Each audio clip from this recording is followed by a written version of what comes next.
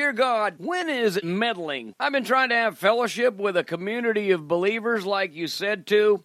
Suddenly it's become obvious that I am not lining up with Scripture in one direction or another. You know what I'm talking about here? We've talked about this for a while. My quiet defiance is getting a little louder. I think I'm being asked to step away from the group because of my sins. Well, I see how I'm not conforming to the desires and will of the greater assembly, but I thought I was working on these issues. Somehow I've turned into a piñata. It's taken me longer than I expected to turn my life around. I'm embarrassed about that. They say this is for my own spiritual growth, but this feels like forcing a flower to open. I heard them singing Come Just As You Are in the beginning, but now they don't seem to like what I brought with me. Could I go somewhere else? Is there somewhere else that I belong? I've been thrown out of too many communities already. Thanks for letting me share.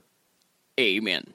There's a fine line between patience and tolerance, and once you know the exact nature of someone's sins, continuing to be around them can look like your personal approval of what they're doing. Yeah, there's places in the Bible where it says certain people don't even associate with them. Sometimes I don't know where to draw that line myself, but I know one thing: if you want to be lonely, just be right all the time. I've been slow to kick people to the curb, mostly because I take my own moral inventory, and I would want a little more patience than I give myself. But that's why I'm your lunatic friend. But I see a walk with Jesus as a path, and some people are ahead of me and some people are behind me, and a lot of times it's hard to tell if you're even walking in the same direction. But my approach has been to stay in my own lane, stay focused on what Jesus wants for me, and I usually find that people not going the same direction become more and more distant. And let me say thanks for not kicking me to the curb yourself, hearing my honest prayers before God, and supporting who you believe in.